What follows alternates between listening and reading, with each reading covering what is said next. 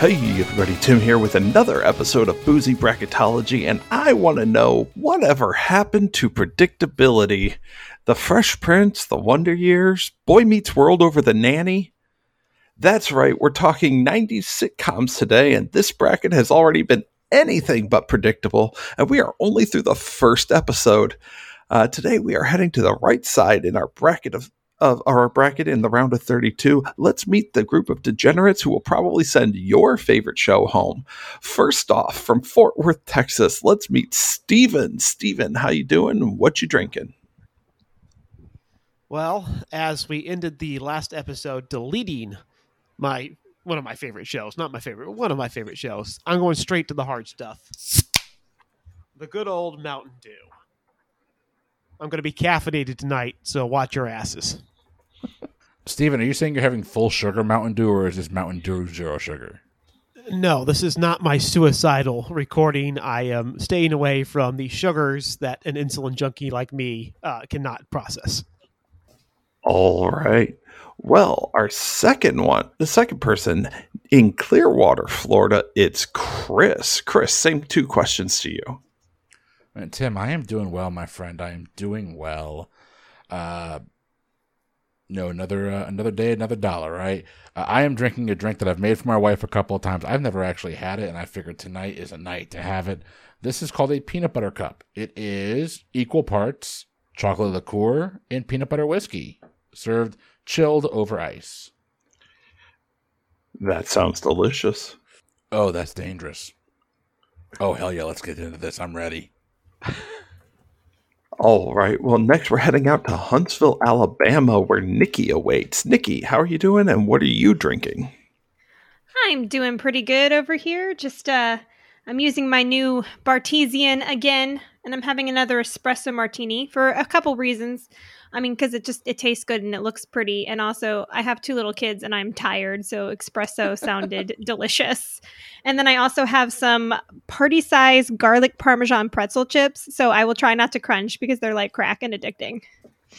Well, to quote one of my favorite podcasts, Bartesian, not a sponsor, could be.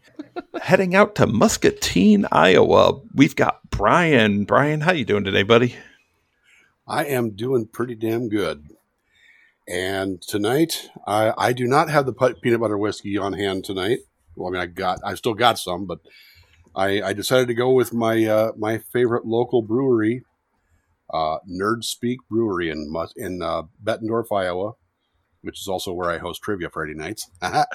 But we're going with their Heisenberg Hefeweizen. This stuff is some really fine stuff. It's a 6.3%. And that is a nice crack right there. It's a good sound. Yeah. And you are nothing if not on brand with the nerd beer. It's a match made in heaven. And finally, we have Scott in Westport, Connecticut. How are you doing this fine evening, Scott? I am doing well. It's good to be back and see everybody.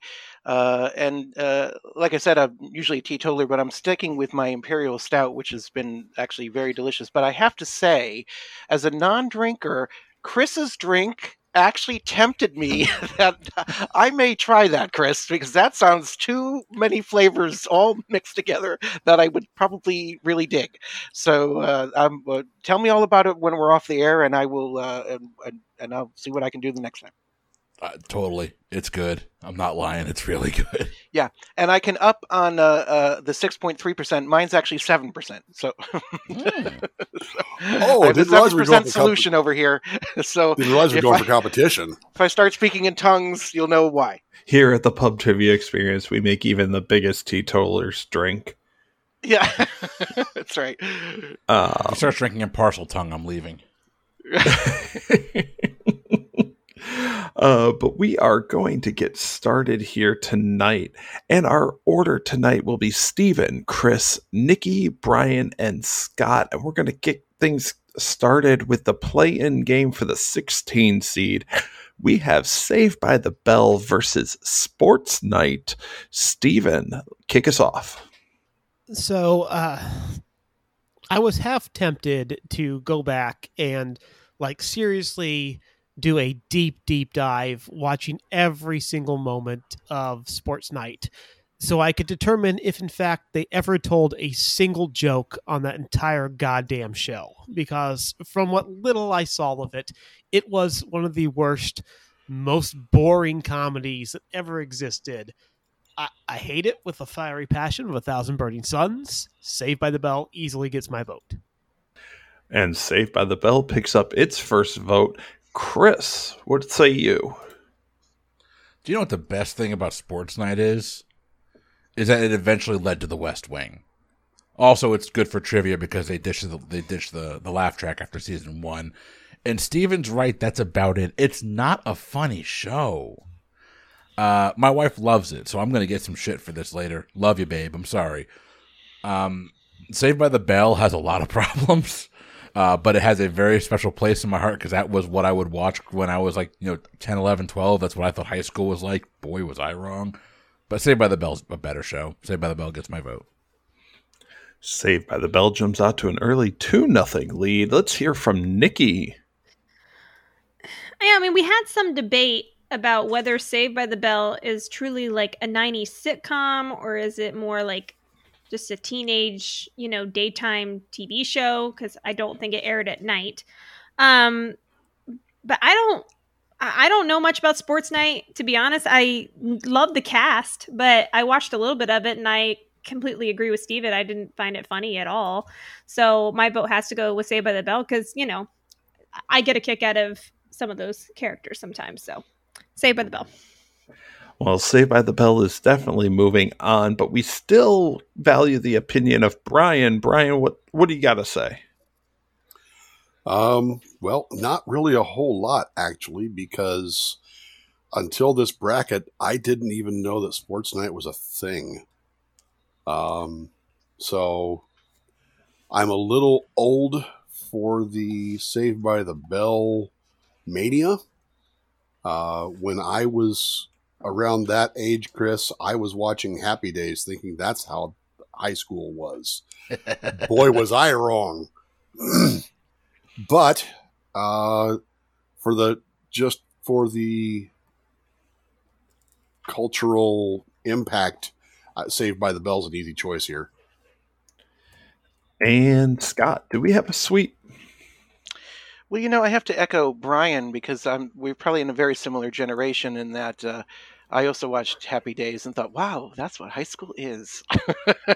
I agree with Chris. I mean, it's all kind of been said. I mean, Sports Night really led us to West Wing and concepts. Some of the lines on Sports Night were reused on the West Wing and situations and everything. So, and certainly actors. But it's funny. Try as I might, as much as I enjoy Aaron Sorkin and the West Wing and everything, I personally could never get into Sports Night as much as I tried. I kept wanting to like it more than it needed to be liked. That being said, I'm the one who kind of brought up the thing that Saved by the Bell really was a Saturday morning kids program and not to me a sitcom as much, but in effect that it's what it is. And it can be funny sometimes, and they went to Hawaii, so why not? So let's give Saved by the Bell a full sweep. And Saved by the Bell sweeps its way into the full first round, where it is going to meet the number 1 seed of Married with Children. We'll see if it can survive this gauntlet. We're starting off with Chris. Words can't describe how apathetic I am towards Married with Children. I have no strong ties to that show. It was not my cup of tea.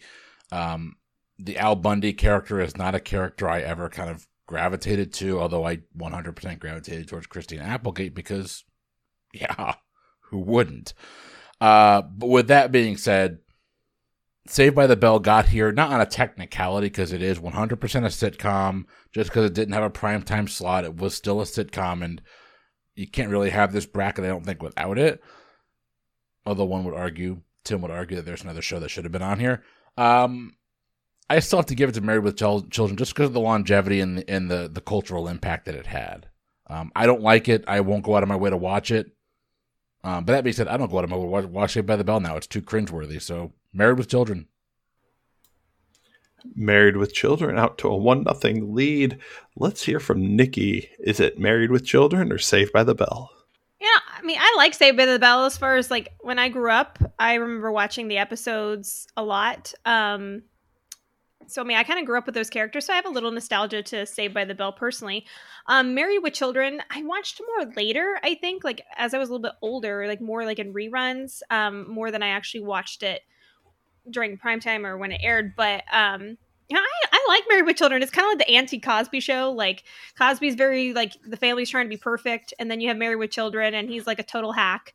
And it's just everything is a bit of a disaster. So I'm gonna go with Married with Children. I think it's overall more that good 90s sitcom versus Saved by the Bell. But I'm glad Saved by the Bell was on here. But I think Married with Children deserves to go through. All right. Well, Married with Children is on the verge of breaking into the second round. We want to hear from Brian. Brian, what do you got to say here? I gotta say, Peg. Four touchdowns in a single game, people. I mean, you don't see that every day. I mean, we're talking about the hero of Polk High School, the great and powerful Al Bundy. I absolutely love Married with Children. I have a lot more to say about it, but I think I'll be able to say that later on. So, Saved by the Bell, it was good. It does not hold up, and it deserved to be in the bracket, but it also deserves to get flushed at this point. So, absolutely Married with Children, 100%. And Married with Children picks up that important third vote. Scott, where is your vote going? Yeah, you know, Married with Children was groundbreaking in its day, and it also was on a network that was brand new at the time, and that was a big deal. There were, and you know, certainly Brian and I remember. You grew up. There were 3 networks. That was it. And this was a whole new ball game, that there would be shows that would kind of be a little more daring and a little more out there, and Married with Children was certainly the vanguard of that, and you know, didn't shy away from controversy. The other thing I think, and I'll talk about this with another show that's in this side of the bracket, it was a show like Roseanne that focused on not the, like you said, the Cosby, you know, not this rich family that could go to Hawaii on trips with Mike Brady. You know, these were people who were struggling and swore with their children, and were, you know, it was the household I grew up. You know, it was a lower middle class fight to be heard, and so I think it's important in that sense. And as you just in that entire thing, I never even mentioned the other show in this bracket. So I'm going to go with Married with Children happily. And Married with Children is on the verge of a sweep. Do we have that, Stephen? So, being a show that doesn't have a primetime slot does not make you not a sitcom. But there's a reason why Saved by the Bell did not get a primetime time slot. It's because it was not a show designed for audiences of our current age. It's a show designed for middle schoolers getting ready for high school. And I think that it probably still really works for that. But I am not a middle schooler getting ready for high school. I cannot rewatch a single episode of Saved by the Bell. Married with Children is not my favorite show, but it is eminently more rewatchable than Saved by the Bell. So Married with Children gets the vote.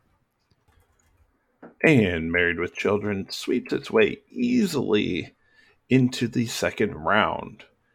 We are continuing on with our 8 to 9 matchup. The 8 seed of the Fresh Prince of Bel-Air against the 9 seed of Spin City. We are kicking this one off with Nikki. Nikki, what you got? Good. I'm sorry. I had to hide the pretzels because I was literally going to eat the whole bag. All right. So Fresh Prince versus Spin City. This matchup kind of makes me mad. I don't like it. Just because I think Spin City was such a great show. I don't know. When I think of Spin City, though, I think you have to kind of consider it two different shows. You have like the Spin City with Michael J. Fox, and then you have like the later season with Charlie Sheen. But I mean, the original with Deputy Mayor Mike Flaherty, it was just such a good show in my opinion. Also, I'm sorry, Alan Ruck as well, who has been one of my favorites since Ferris Bueller's Day Off. I loved him in that show. I know, but I just kind of lost interest in it after that last season when Charlie Sheen took over. But I think it was a really great show. When I'm thinking of 90s, I think of Fresh Prince. It was very, very 90s. The outfits, the slang, like it was just it was just a hip show. I honestly don't remember like all the distinct storylines in the show. Some of the episodes kind of glazed together for me, but you can't forget that it was Boozy's best TV theme song too. So I thought the music was great. So I think all the 90s kids everywhere would know every lyric to that song, even if they've never seen the show. So I just think it's quintessential like 90s sitcom. So for me, I have to go with Fresh Prince of Bel-Air, but even though I really did love Spin City. So Fresh Prince. And Nikki with a callback to the one time that Boozy did get it right. Fresh Prince of Bel-Air picking up a vote. Let's head over to Brian. So I legitimately, I don't know which of these to pick. I mean, Fresh Prince is absolutely iconic 90s. I mean, everybody knows you move in with your auntie and uncle out in Bel Air. But Michael J. Fox, Alan Ruck, that Spin City was also just brilliant stuff. I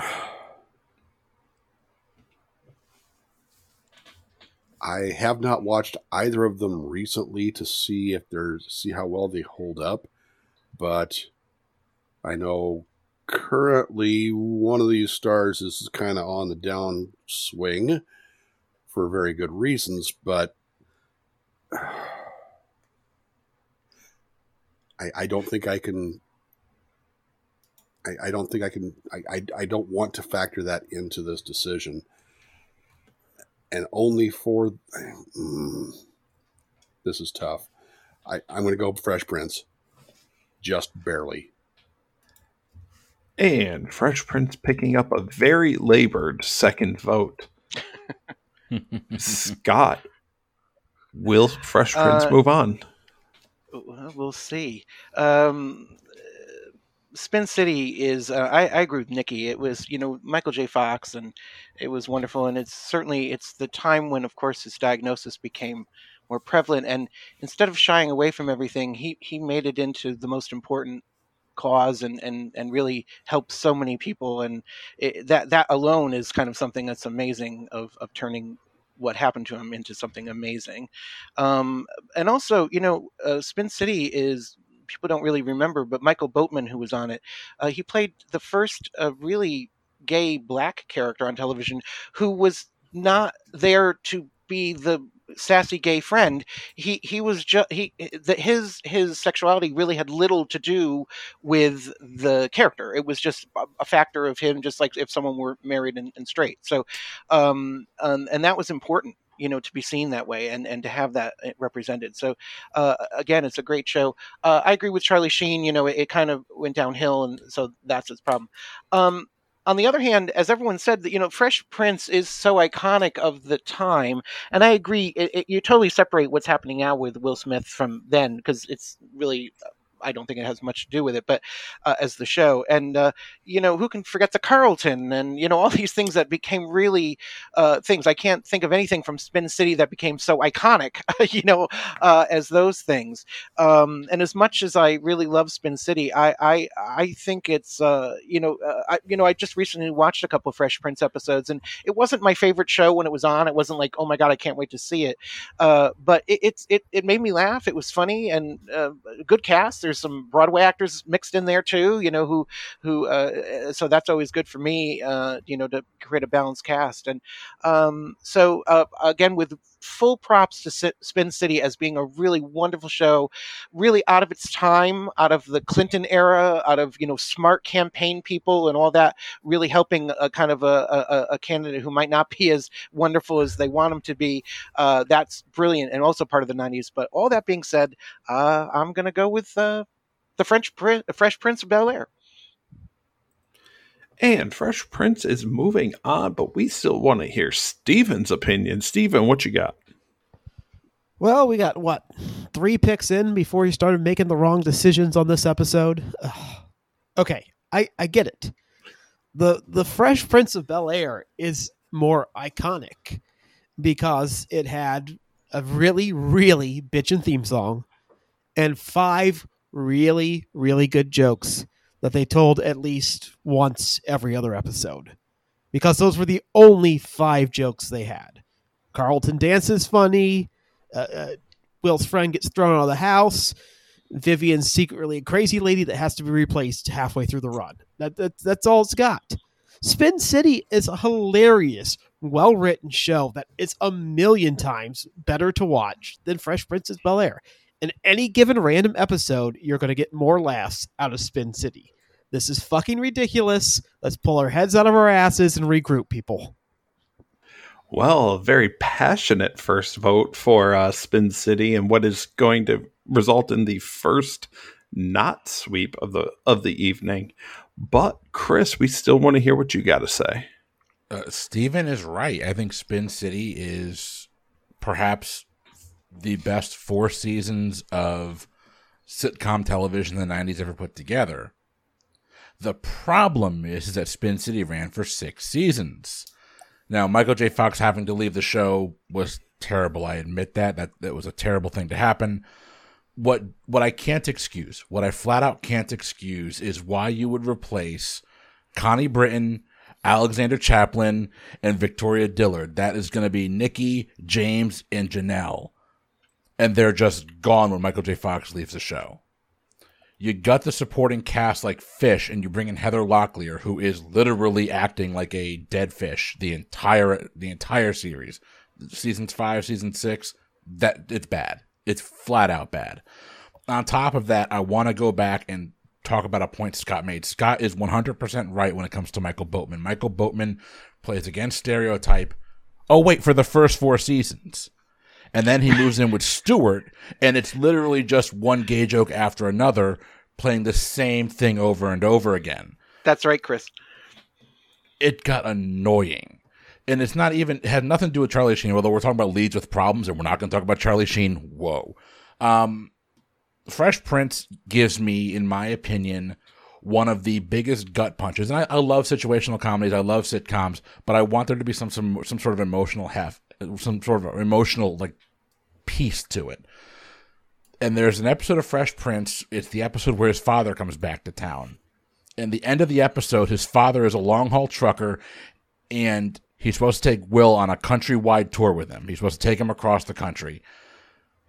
And his father just up and leaves Uncle Phil to tell Will that it's not going to happen. And the end of the episode ends with Will Smith looking at James Avery, the amazing James Avery, a person that when I get to heaven, I want to meet James Avery, not just because he's also the voice of freaking Shredder. But he just kind of wilts out through tears, "Why doesn't he want me, man?"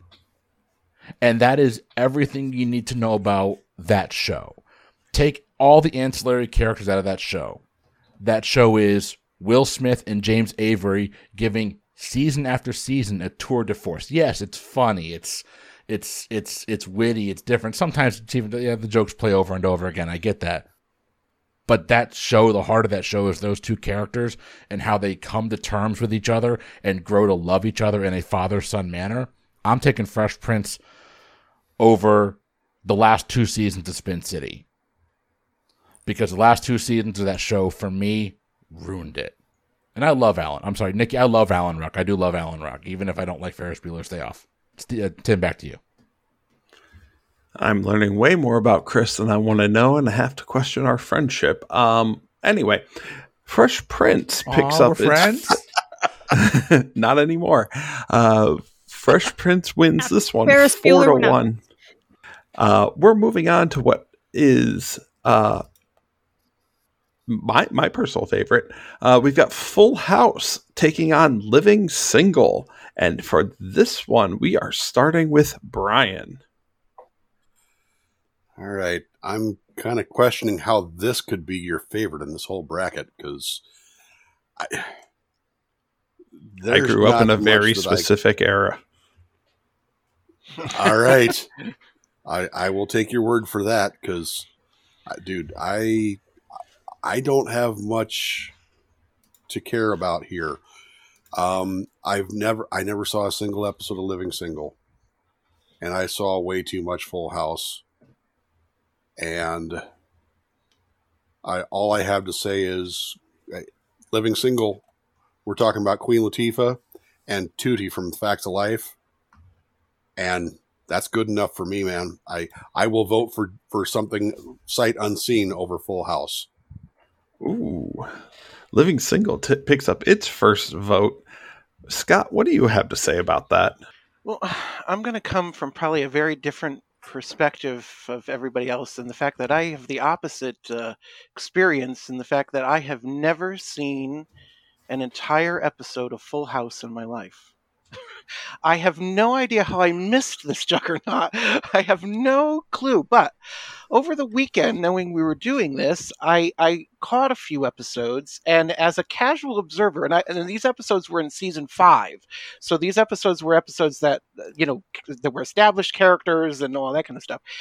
And I have to ask, legitimately, was this a show about 3 gay guys who moved to San Francisco with their adoptive daughters?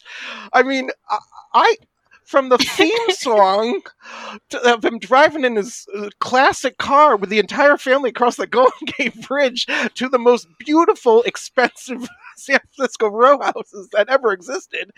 And then he's the episode I saw, and then of course you have the John Stamos, probably, and this is no one else may share this, probably the most handsome man who's ever been on network television, is one of the 3 people. I just thought, where if it were written now, it would have to be 3 gay guys with their adoptive daughters to make a hit. So I just didn't understand the premise. I guess it was like, I don't get it. So anyway, and what I did see of it, I have to say I didn't laugh very much. It was just, I don't know. And I had no idea that the Ashley and Mary Kate Olsen, I always thought that they played twins. I didn't realize that they were playing the same character. I had no idea. And then so you all have to fully explain to me how, by doing that, which as we know, there were many other child actors that they had do that, the Tabithas, all the things over there. How did these become billionaires? How did that happen?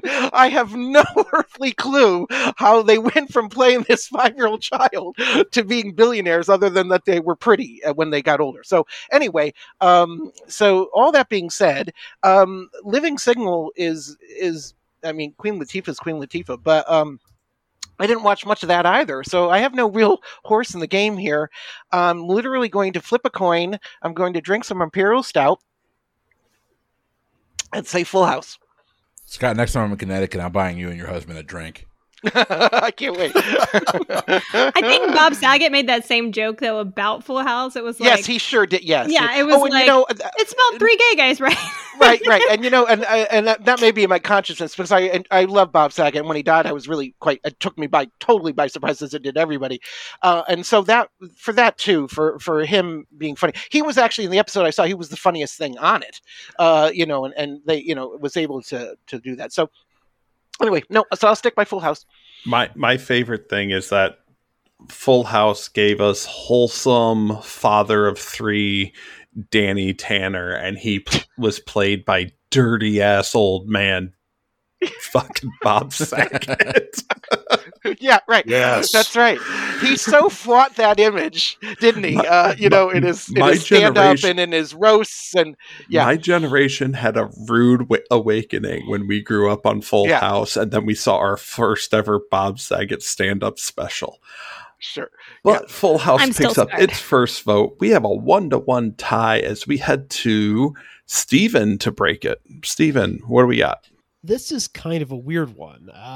You might have told that one of the metrics I'm using to rate these shows is rewatchability. How much can I go back and still enjoy them? And Full House is very strange because I go back and it is completely unfunny. I don't know I don't know how anyone ever laughed in it. I don't know how they got the canned laughter to play without breaking the machine. It is so vapidly unfunny. That being said, there is just sort of this earnest, stupid, naive genuineness about those scripts that are so basic and so simple and goddamn wholesome that you can still watch Full House. Like, I get why people like throw that on Netflix and watch it. I get why Fuller House was made now. Did I really enjoy it? You know, it passed a half an hour of time, well, 24 minutes or whatever. I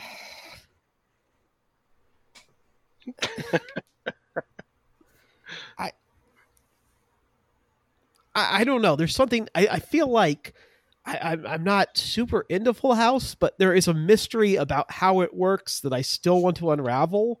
So if I had to sit down and watch these shows, I think I would be more entertained by watching Full House because at least I would be engaging with it on a more stimulating level. Because I frankly, I don't get anything else out of. I mean, I'm not a big Queen Latifah fan or anything like that. I'm sorry that show's not for me. So it's Living Single with Full House. I'm gonna watch Full House. Full House gets my vote. Full House has Living Single against the ropes. Chris, will we have the decisive blow? When you're good to mama, mama's good to you. Yes. I'm sorry. Queen Latifah in Chicago is like pitch heaven. perfect casting. She's phenomenal in It's Chicago. heaven. I agree with Chris 100%. She's phenomenal. It's that musical by itself, in and of itself. John C. Reilly as Mrs. Cellophane is awesome too. But we're not here to talk about that. We're here to talk about Full House versus Living Single. I want to point out that I did see Bob Saget in concert or in whatever his stand up, and in the middle of the set, while everyone was laughing, he grabbed the bar stool, started humping it, and said, "Kimmy Gibbler likes it like this." Dirty old uncle, indeed. Tim, you can get your head out of your hands. Yeah. That actually happened. Poor Tim. So I'm kind of of the same ilk as Steven. So I'm going to just preface something real quick. So like in the mid 90s, I was like hitting puberty. So my TV watching when I was that age was very much focused on, you know, girls my age. And so I was definitely a Stephanie Tanner fan. But even that wasn't enough to get me to watch Full House. Because when I was 12 years old, even I could watch that show and say, this isn't funny. Like, I actively looked forward to Family Matters after Full House, and you know my opinion on Family Matters at this point. I'm going to go the opposite way of Steven, though. If I'm going to sit down and watch one of these shows again, I don't remember jack crap about Living Single. I've seen it. I know it's about like early 20s New Yorkers living in New York somewhere. They weren't in Manhattan, though. They were in like the Bronx, or they weren't Staten Island either. So the Bronx, Queens, or Brooklyn. They were one of the boroughs. I'm going to go back and watch that. And if nothing else, it gave us Queen Latifah in an acting role, which led to, it led to Barbershop 3, but it also led to Big Mama from Chicago. And I love that role. I love that. I'm in on Living Single. All right. Well, ladies and gentlemen, we have our first 2-2 tie, and you know what that means. We have the buzzer beaters. So if anybody wants to weigh in for 30 seconds to try to sway Nikki between Full House and Living Single, let's hear it. All right, Nikki, go ahead. I mean, Living Single, I mean, it's a fun show. I mean, it was all about kind of living in New York in the 90s. I didn't watch it as much, I feel like, at that age. But going back and rewatching it, I enjoyed it a lot. I mean, I think Queen Latifah I think that is one of the, I mean, she's just super funny. And her character in that show I felt was very witty and very smart. It was a very well-written character. But I don't know. I grew up with the Tanners. I just did. Like, they were in my house. TGIF on Friday just is what it is. And then you wonder why Mary Kate and Ashley Olsen are billionaires. Like, they have their birthday is a month before mine. Do you want to know how I know this? Because I was in their fucking fan club. Like, I literally got a box in my mailbox every month with like fan stickers, and I had Mary Kate and Ashley Olsen all over my walls, and I bought all their detective videos, Solve Any Crime Before Dinner That's how Time. they became And they had billionaires. Now it CDs makes and sense. T-shirts. Oh my god, I bought all that shit. So like Full House, I have to. I mean, it was. We watched it every Friday. I watched the last episode. I remember like telling my friends, we got to watch the last episode of Full House. And it was fun. Does it hold up? It's a little, the jokes are old. And honestly, the whole premise of the show, like, it was originally a whole different premises. It was supposed to be like 3 comedians in this house, and it totally changed, based on what network expectations were and stuff like that. But it was a good show. It was funny, and I grew up with it. So Full House. And Full House moves on with a 3-2 win over Living Single. Let's continue on with what I anticipate is going to be the hardest matchup of the night. We've got the number 4 seed of Home Improvement taking on the number 13 seed of The Wonder Years, and we are starting this one off with Scott. Before I get into this, Chris, I need your 2-word opinion. Do you watch The Equalizer with Queen Latifah? 2-word answer. Yeah, well, or 8-word, no, whatever sir. you want to say. Do you watch it? No. No, you don't. It's actually the second season's gotten better. It's actually entertaining. Anyway, so on to these.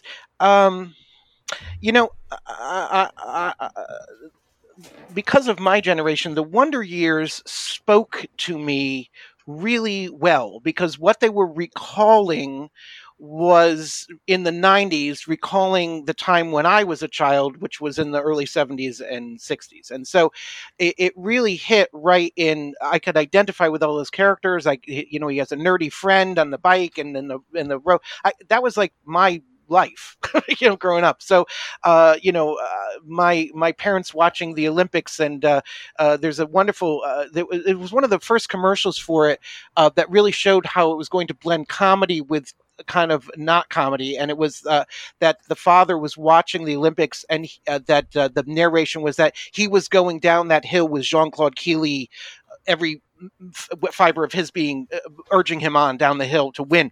And so, there was a sense of that generation of how we were connected to TV and how it was bringing us all in a global world where it hadn't before and all that. So it was, to me, that's Wonder Years doing that. Plus, it's also a sweet thing where it's about friendship, and it's about someone who loves this girl who he's doesn't think he ever has a chance with, and that's always universal. Good child actors, they hit it lucky. They really did with all of them. They really did in the casting department there, as well as the parents, who were brilliant actors as well. And so Wonder Years just really spoke to me big time. Whereas I know there are many Tim Allen fans in the universe. I am not one of them. So I never could really get into Home Improvement. And so my full-hearted vote is for the Wonder Years. The Wonder Years picking up its first vote. Let's hear from Steven. Yeah, this is legitimately a tough one, because Home Improvement and the Wonder Years are about as different as you can get and still stay in the sitcom genre. They're both clearly sitcoms. I don't think anybody disputes that. But one is, I make funny noises. I try to get as many jokes per minute. Home Improvement has a moral to each episode, but it's not really about the moral. It's about watching Tim fail in a hilarious way. He learns his lesson, and then we tell one more joke at the end of it as a button. The Wonder Years doesn't care as much about formula. It doesn't care at all about jokes per minute. It'll go long stretches without even trying to be funny, because it cares much more about its characters. So if you're looking for a laugh, obviously Home Improvement's the funnier show. But the show that sticks with you, that makes you think and reflect about it, that it does have its legitimately funny moments, don't get me wrong. But The Wonder Years it manages to capture that time in your life growing up so perfectly and reflect it so well.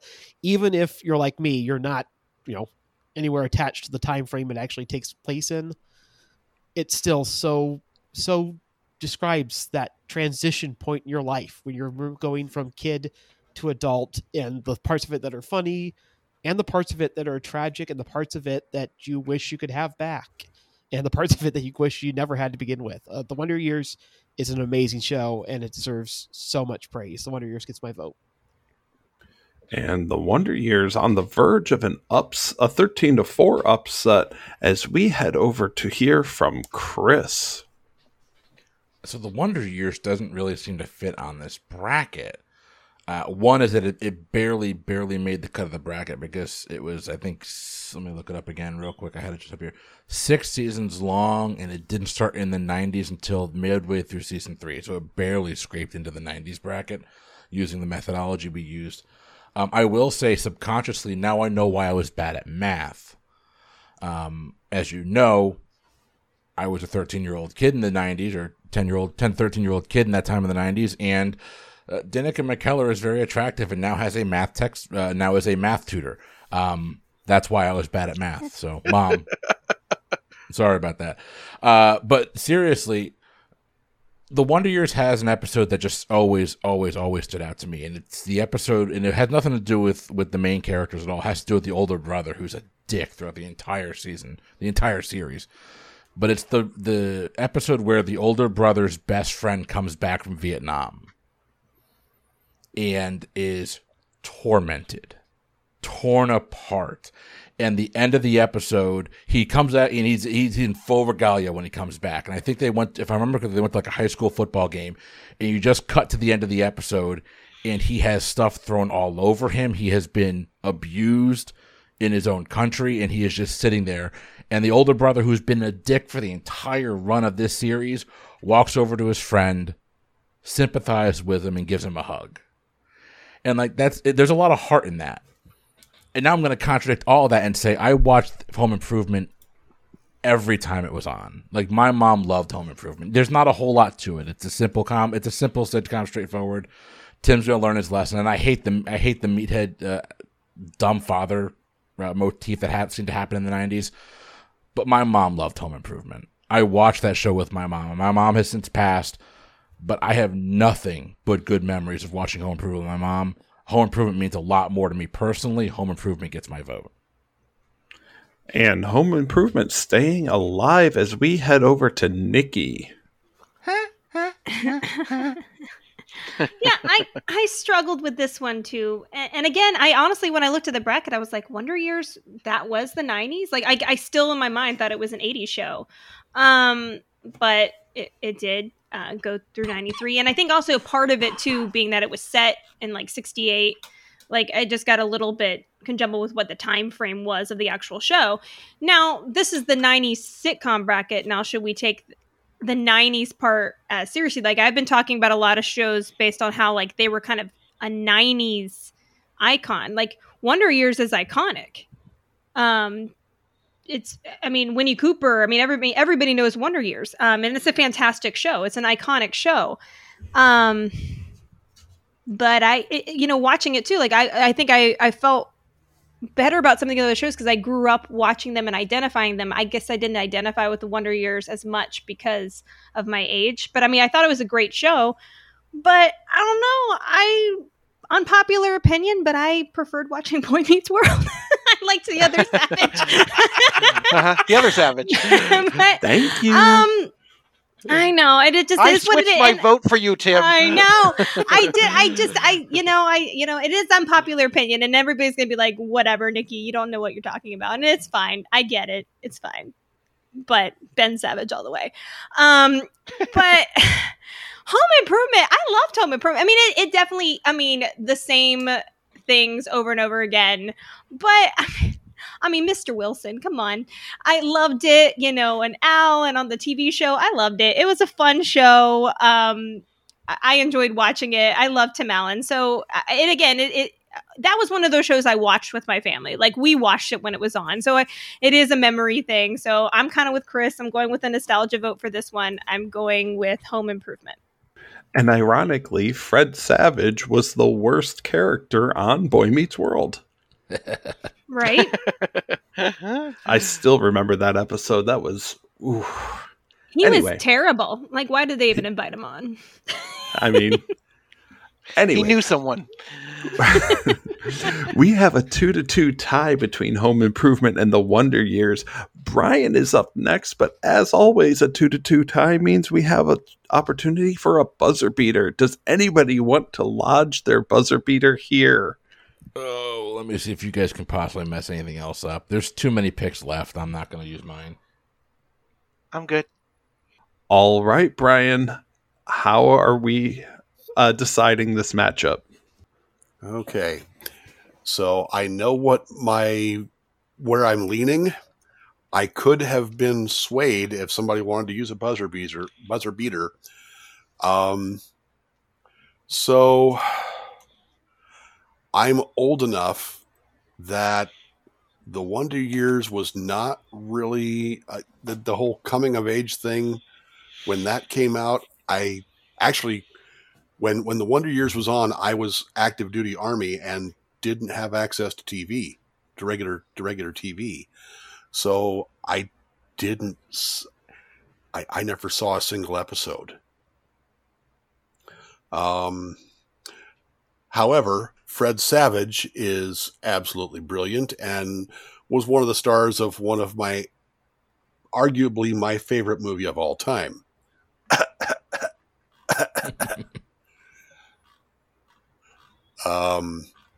That, of course, being The Princess Bride.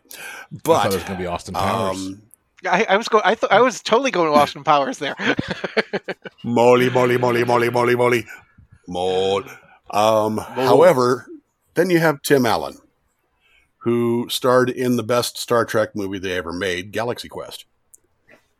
So you can send your hate mail to uselesstriviaman@gmail.com. Okay, that said, I'm aware that a lot of people loved The Wonder Years. And honestly, I'm not that big a Tim Allen fan. I've liked some of the stuff he's done, but most of the stuff that he's done that I liked was in spite of him rather than because of Tim Allen. Al Borland and Wilson were both brilliant characters. Awesome supporting cast on Home Improvement. And pretty much, if I had seen Wonder Years, it might go the other way, but unfortunately I got to give it to Home Improvement. And Home Improvement moves on to set up another fun matchup in the second round. But we are moving on with the number 6 seed of Seinfeld taking on the number 11 seed of The Steve Harvey Show. We're back to the top of the order with Steven. Steven, let's kick it off. Oh, this is so fucking easy. It's fucking Seinfeld. Seinfeld is an amazing, amazing show. Seinfeld is ultimately the gem of why sitcoms are the way they are today.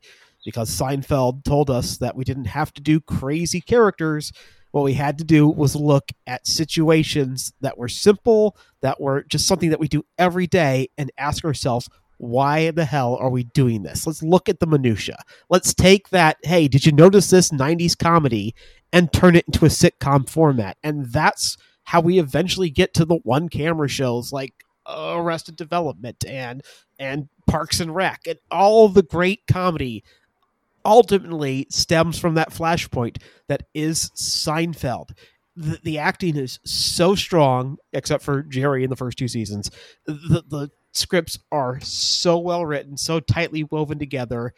There's a reason why I could spend easily 3.5 weeks with nothing but Seinfeld quotes and not run out of quotes, not having to repeat one of them. There is just so much gold in how well that show is written. It stands the test of time, and it always will, no matter how old it gets. It's just timeless in its comedy. And if any of you vote against Seinfeld, the jerk store called, they're running out of you. A very passionate vote for Seinfeld from Steven. And next, I want to know, what's the deal with Chris? Wah, wah. Brilliant. Who was that supposed to be, though? I have nothing, Seinfeld. Nothing else to say. Move on. Like, this is not even close. Come on. And a second vote for Seinfeld. Nikki, what do you got? I mean, honestly, I'm just really impressed that the fact that Steve Harvey was able to play like a former R&B rapper and get away with it. Like, I don't know, because I just don't see him being like an R&B rapper. I love him on Family Feud though. Like, he is the Family Feud. Like, I will watch 1 million episodes of the Family Feud. Love it. But yeah, this is Seinfeld. Sorry. This is Seinfeld with its third vote, but we still want to hear what Brian's got to say.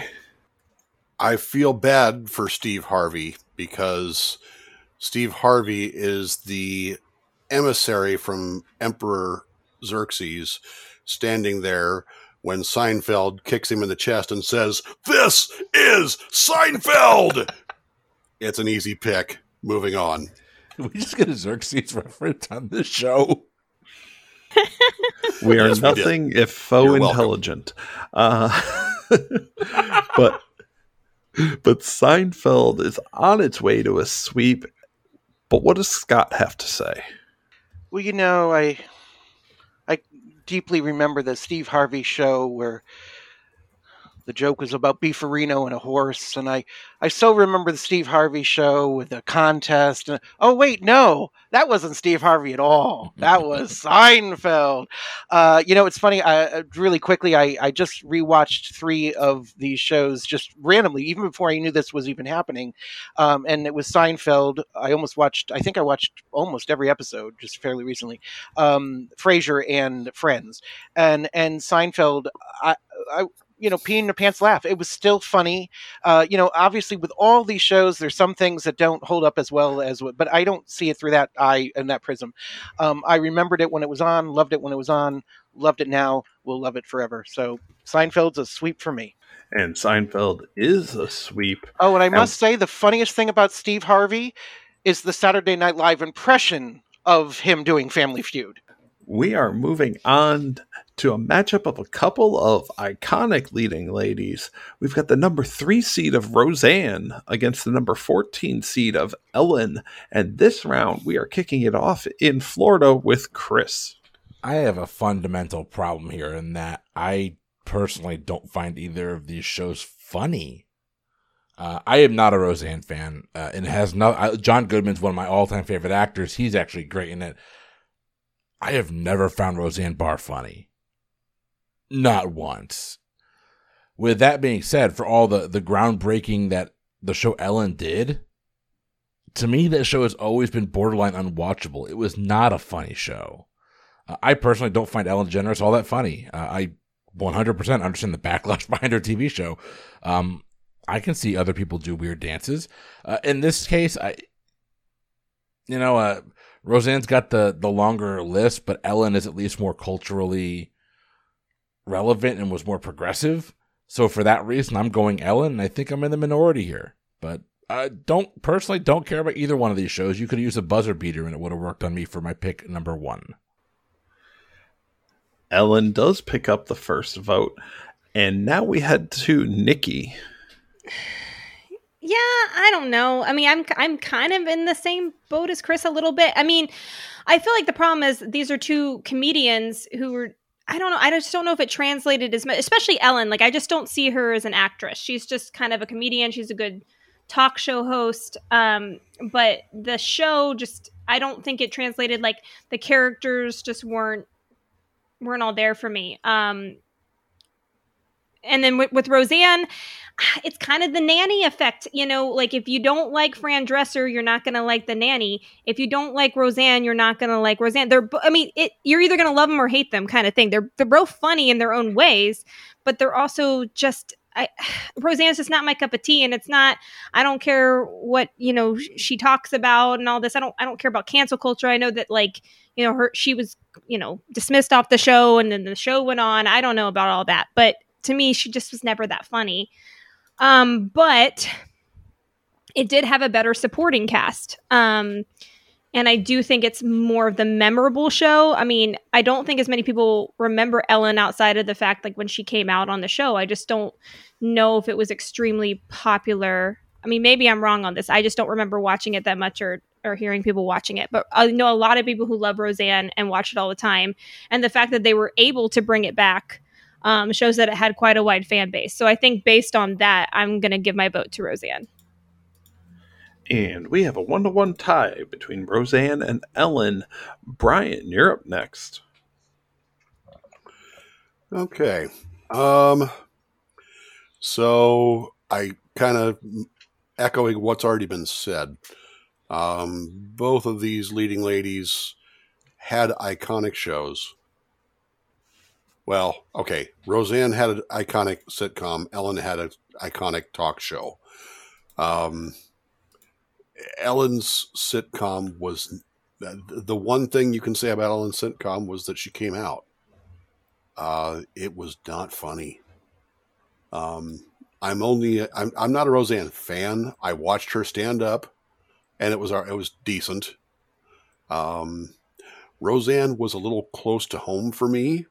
In that I have family members who would fit into her family. But I love John Goodman. And the rest of Roseanne's supporting cast is pretty damn good too. What's really the most memorable stuff from Roseanne for me was the Halloween episodes where they went completely over the top with the elaborate Halloween costumes, and they were incredible. Every season, every time they did the Halloween stuff, it was great. So by only a little bit, I'm going to give it to Roseanne.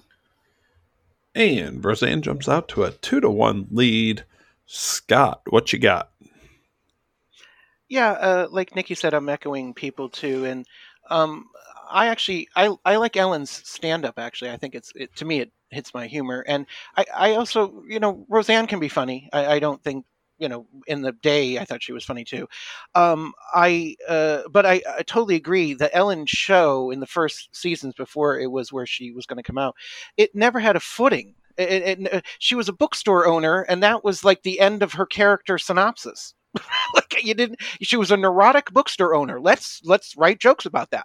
And she had a supporting cast, which was fine. It was Jeremy Piven, I believe, and Jolie Richardson, wasn't she on it? I mean, there were all these people who were on it.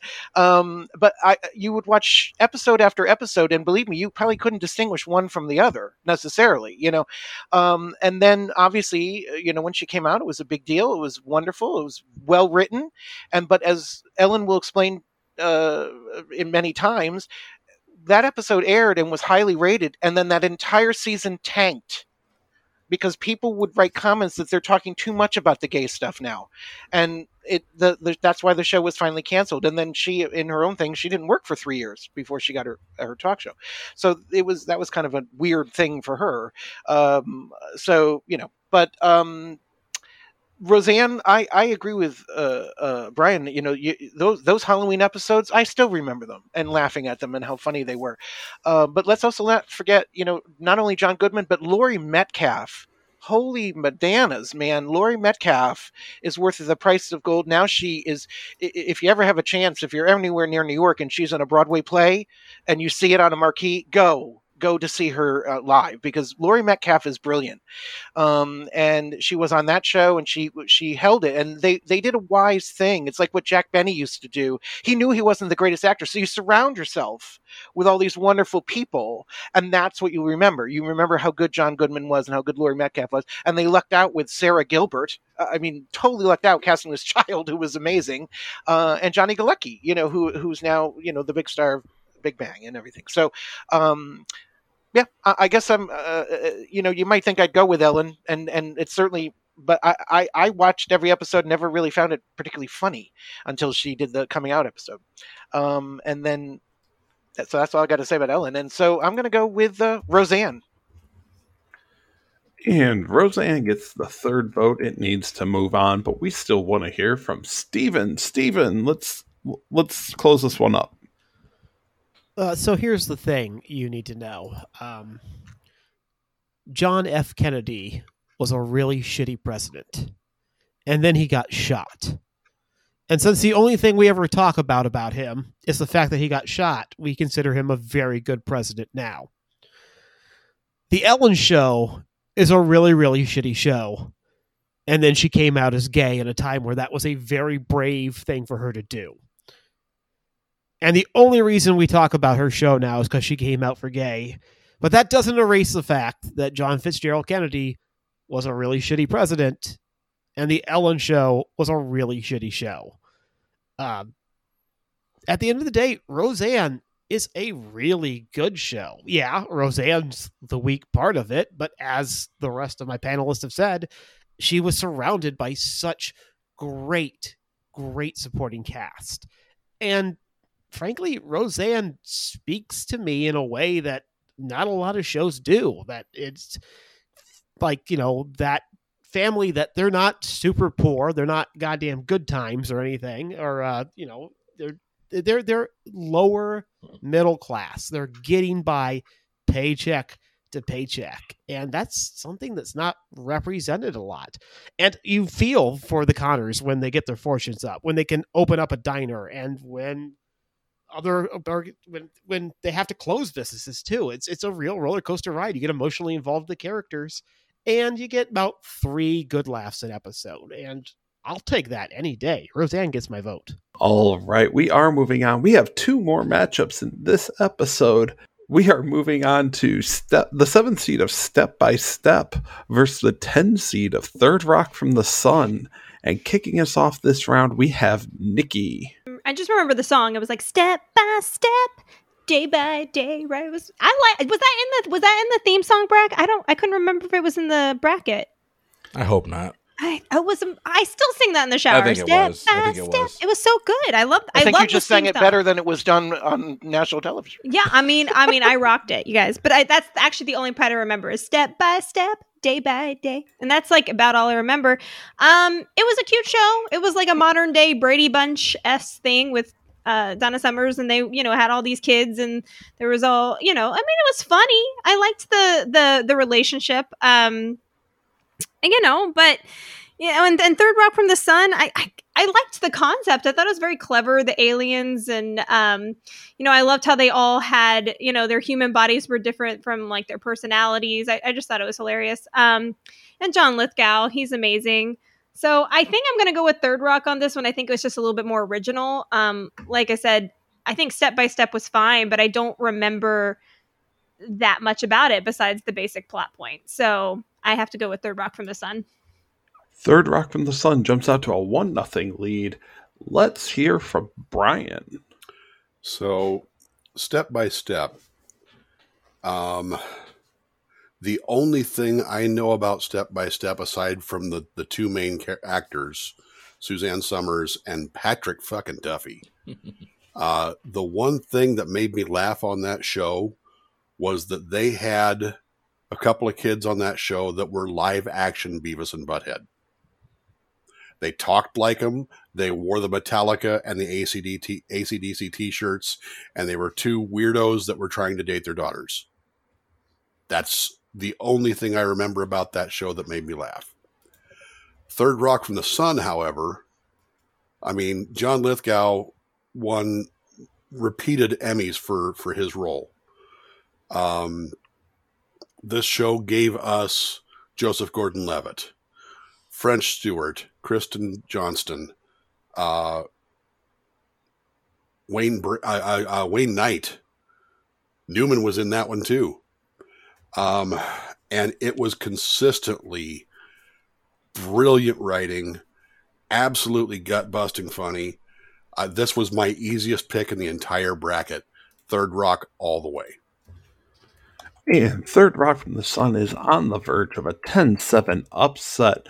What say you, Scott? Third Rock from the Sun. That's all I have to say. I have nothing to say about Step by Step. I never watched it. Yeah, Third Rock from the Sun was consistently funny to me. John Lithgow, Jane Curtin, can't forget Jane Curtin, a former SNL alum who I loved from the moment I saw her in 1975 and live. So, Third Rock from the Sun gets my vote. And that's enough to move Third Rock from the Sun on, but we still want to hear from Steven. Yeah, Third Rock from the Sun easily beats White Family Matters. Move it along. Short, sweet, and to the point. Chris, do we have a sweep? I feel like at this point I have a brand to uphold, and that is going through all of these 90s sitcoms and naming off my celebrity crushes. So if we're making a list here, Christine Lakin, the tomboy from Step by Step. Oh. Yes. You would have thought it would have been the prim and proper one. No, Christine Lakin, the tomboy. That 100%. That's literally the only thing I remember about Step by Step. What I remember about Third Rock from the Sun could encompass a small country's national archive. We're not going to go there, although I will say I believe French Stewart, if I'm not mistaken, was in the much maligned, deservedly so sequel to Inspector Gadget. Yes. Still can't believe it doesn't get more work. French Stewart is actually really funny, but no, come on. Third Rock from the Sun's damn near comedic gold. Third Rock from the Sun. Personally, my connection to French Stewart is Stargate. Oh, sure. Yes. But we are moving on to our final matchup to see what Third Rock from the Sun will take on. We have the number 2 seed of Murphy Brown. We have the number 15 seed Hanging with Mr. Cooper. And we have Brian kicking us off. And I don't know how it, once again, of all of the stuff on here, the ones that I get to lead off are the ones that I just don't really give a shit about.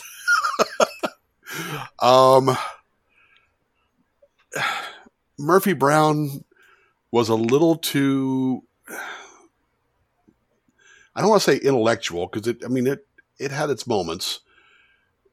A little too political, maybe, for me at that time in my life, where I just didn't give a shit about politics back then.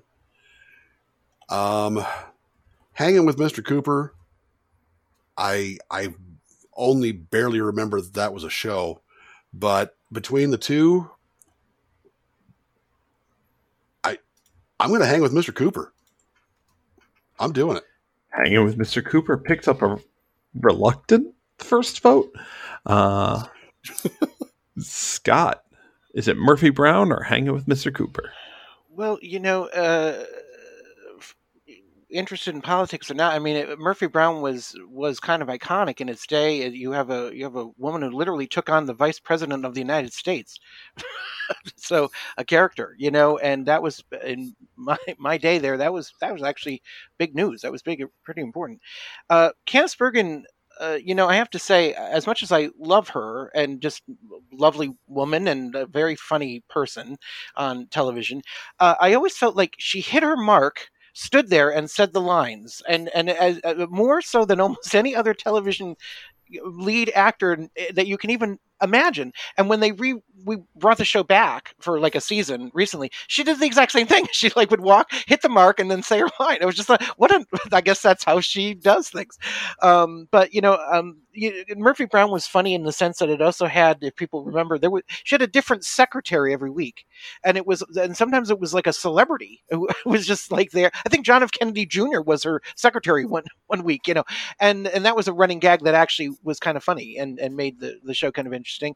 Again, she had a great supporting cast. There were nice people on there. Actually, someone I know here who lives in Connecticut, an actor named Scott Bryce, played Corky Sherwood Forrest's husband there, and he's a really nice guy, and I've done stuff with him. And so that's just a nice little connection to it. It was a great show. It really was. It won a million Primetime Emmy Awards for her and for the show. And so I stick with Murphy Brown.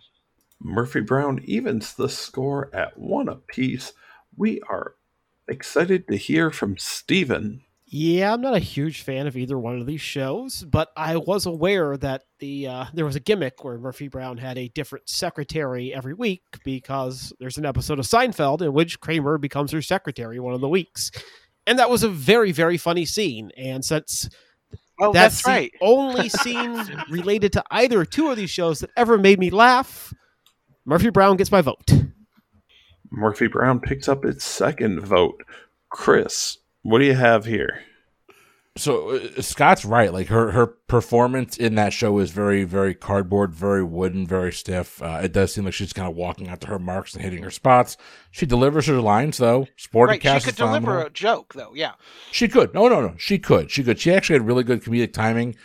And the political aspect of it, to me and to a lot of people, I think added just a little bit of a unique flair to the show that wasn't present in a lot of 90s sitcoms. It wasn't afraid to take a stance. So I'm giving mine to Murphy Brown here, and I really don't care. It'll be interesting to see how it fares in the next pick, though. Go ahead. Back to you, Tim.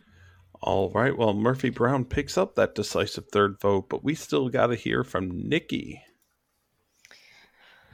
Yeah, I mean, hanging with Mr. Cooper, I don't remember much outside of, like, I think Raven Simone was on it, and it was about basketball, so that's cool because I love basketball. Murphy Brown caused a big stir. She had a baby out of wedlock, scandalous. Yeah, I think it's more iconic, so I'm going to go with Murphy Brown. So did Rachel, but no one made a stir about that. Yeah. True. That's true. And Murphy Brown picks up the 4-1 victory. And ladies and gentlemen, that brings us to the end of the first round of the 90s sitcom bracket. To recap, we have in the second round, the Sweet 16, Frasier will take on The Nanny. Coach will take on Grace Under Fire. Mad About You takes on The Drew Carey Show. Wings versus Friends. And tonight we decided Married with Children will take on The Fresh Prince of Bel-Air. Full House facing off against Home Improvement. Seinfeld versus Roseanne. And Third Rock from the Sun versus Murphy Brown. Before we go, just a reminder to follow us on all social media at Boozy Bracketology on Instagram. We're at Boozy Brackets on Twitter. Join our Facebook group, The Lounge, fans of the pub trivia experience and Boozy Bracketology. You can support us at our Patreon, patreon.com/PTEBB. That's PTEBB. Any support you give goes right back to making this a great experience for all. If you can't, we understand times are tough, but we appreciate every dollar you give in support. And finally, get in on the discussion in our new Discord channel. Head to ptebb.com/Discord and get in on all the fun, chatty goodness. For the Boozy Bracketology, I've been Tim. Steven actually had to sign off early, but I've been Chris. Nikki? I'm Brian. And I'm Scott. We'll see you next time for our Sweet 16. Have a good night.